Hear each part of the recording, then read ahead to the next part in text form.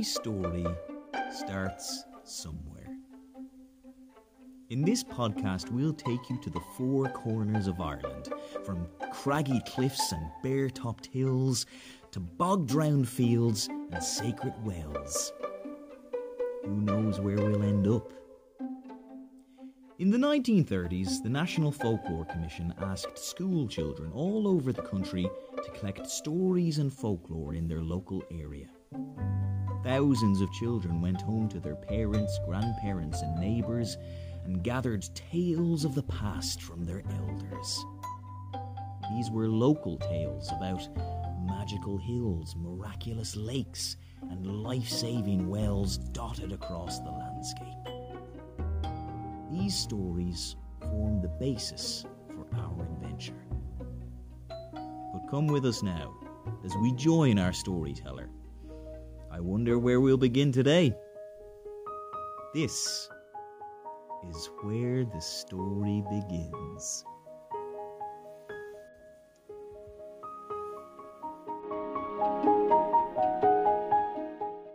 Hello, and welcome to Where the Story Begins.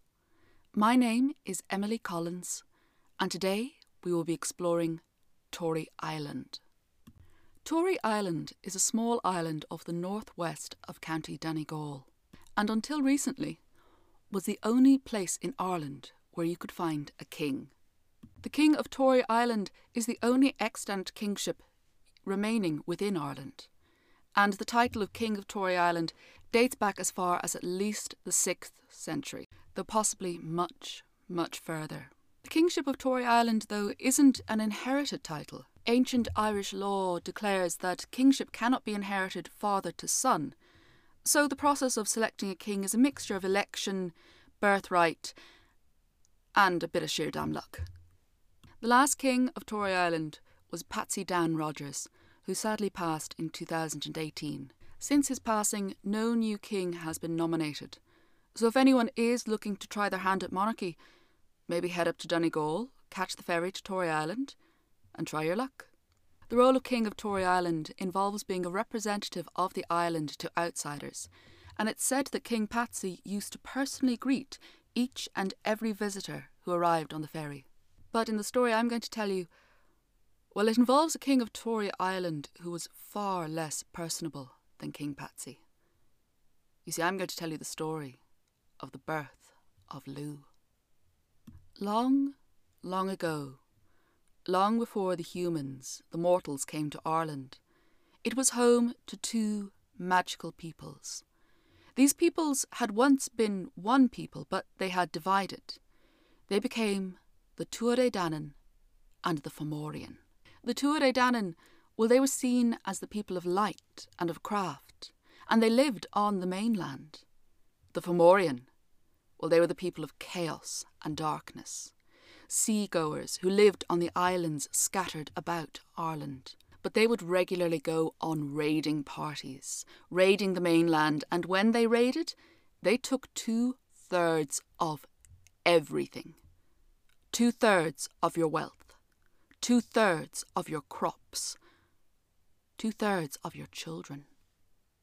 The Tory Danann had tried battling against the Fomorian, but the Fomorian, they had a leader. They were led by Balor, King of Tory Island, Balor of the Baleful Eye. When Balor was young, he had once spied on the Druids, hoping to learn their secrets. He sat on the roof, spying on them through the chimney hole, and as they were brewing a particularly noxious concoction, the fumes flew up and hit Balor full in the face, and there he grew, his baleful eye. The baleful eye of Balor. The gaze of it was so poisonous that if he even looked at you, you would be struck down dead. And this turned out quite useful for Balor. It became his weapon of war. Any time he went into battle, all he had to do was open his baleful eye and his enemies would fall before him. But there was a prophecy made by Balor's own wife, Kathleen of the Crooked Teeth. She prophesied that Balor would never be slain in battle, except by one hand. The only person who could slay Balor would be the son of his daughter, Ethlyn. Now, when Balor heard this prophecy, Ethlyn had no children. She was a child herself, and Balor did consider just killing his daughter. But even he couldn't quite bring himself to do that. So he decided he would lock her away. He would lock her in a tower of glass in the middle of the sea. She would be guarded over by 12 waiting women under strict instructions never to let her see a man, never to let her even know what men were, and that way she would have no children. And so it was done. Balor of the Baleful Eye erected a great tower of glass in the middle of the sea. He sent his daughter there with her 12 waiting women. And Ethlyn grew up. She grew into a beautiful woman, but a lonely woman. She knew there was something she wasn't being told. There was something out there she wanted. She just didn't know what it was. Meanwhile, back on the mainland, there was a man of the Tuatha Dé Danann called Cian. And Cian, he had a cow. No ordinary cow. He had the glass gowan. To begin with, this cow was the colour of the sea. But more importantly, no matter how much you milked it, it would always give more milk. And the milk was the sweetest, creamiest milk. This cow was Cian's pride and joy. But word of it soon made its way to Balor. When Balor heard about this amazing cow, he wanted it. And what Balor wanted, Balor took. For Cian, this was the final straw. The Fomorian, they could come over here, they could take the crops, they could take the children, but they could not take his cow. He decided he was going to go meet Balor, sort this thing out once and for all. But as he travelled up north to find Tory Island, he met a woman, a druidess called Birog. And Birog told him, Cian, if you go up against Balor, he's just going to open his baleful eye and you'll be dead. Story over.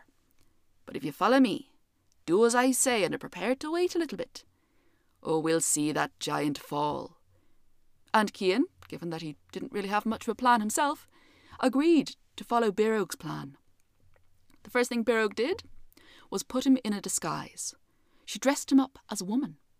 Then the two of them got into a little boat and sailed up to the Tower of Glass. They knocked on the door, claimed that they had been shipwrecked and begged for a little shelter. Now, the 12 waiting women, well, they had been stuck on this island with only each other for company for over 20 years, and they were just desperate for a new face to look at. So they invited the two in happily. And Birog, well, she set about making everyone a lovely cup of tea. And as soon as the 12 waiting women drank the tea, they fell deeply asleep. Cian, he tore off his disguise, he went up the stairs, and the minute Cian saw Ethlyn, and Ethlyn saw Cian, well, the two fell deeply in love. But they only had one night together. Cian had to leave before he was discovered, and Ethlyn was left again alone for about 9 months, after which she gave birth to a baby, a beautiful little baby boy. And when Ethlyn held her child in her arms, the sun seemed to shine brighter. Everything seemed well in the world. But Balor soon heard his daughter had given birth, had borne a son. In a rage, Balor stormed to the Tower of Glass. He picked up the child. He would not even look at it. He feared if he looked on his grandson, he might love him. With his eyes shut, he cast the child out into the sea. But Birog, well, she had been waiting, counting the months, and so she called on the wind. The wind caught the little baby and brought him to Birog. Birog, she named the child. She named him Lugh, Le Fada, which means Lugh of the long arms, because, well, this baby had surprisingly long arms. And Lugh would grow up to have other names. He would be known as Lugh Ildonag, Lugh the many-crafted one. He would become the shining one, the champion of the Tuatha Dé Danann. But as to the story about Lugh and what he would accomplish, and what would happen when he faced Balor, well, that's a different story, and it takes place on the plain of Moytura. So you're just going to have to wait until we get to explore there. Thank you for listening. Goodbye.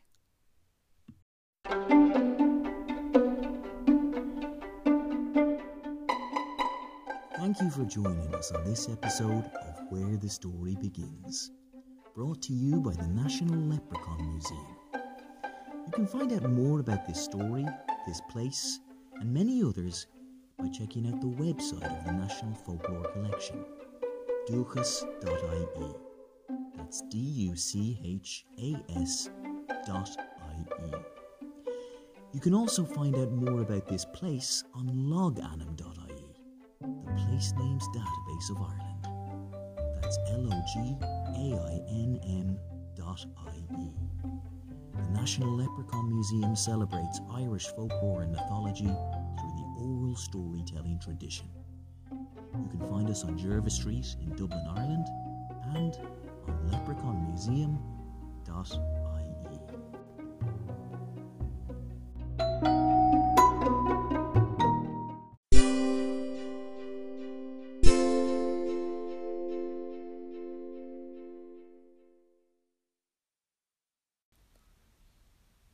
Today's seanfocal.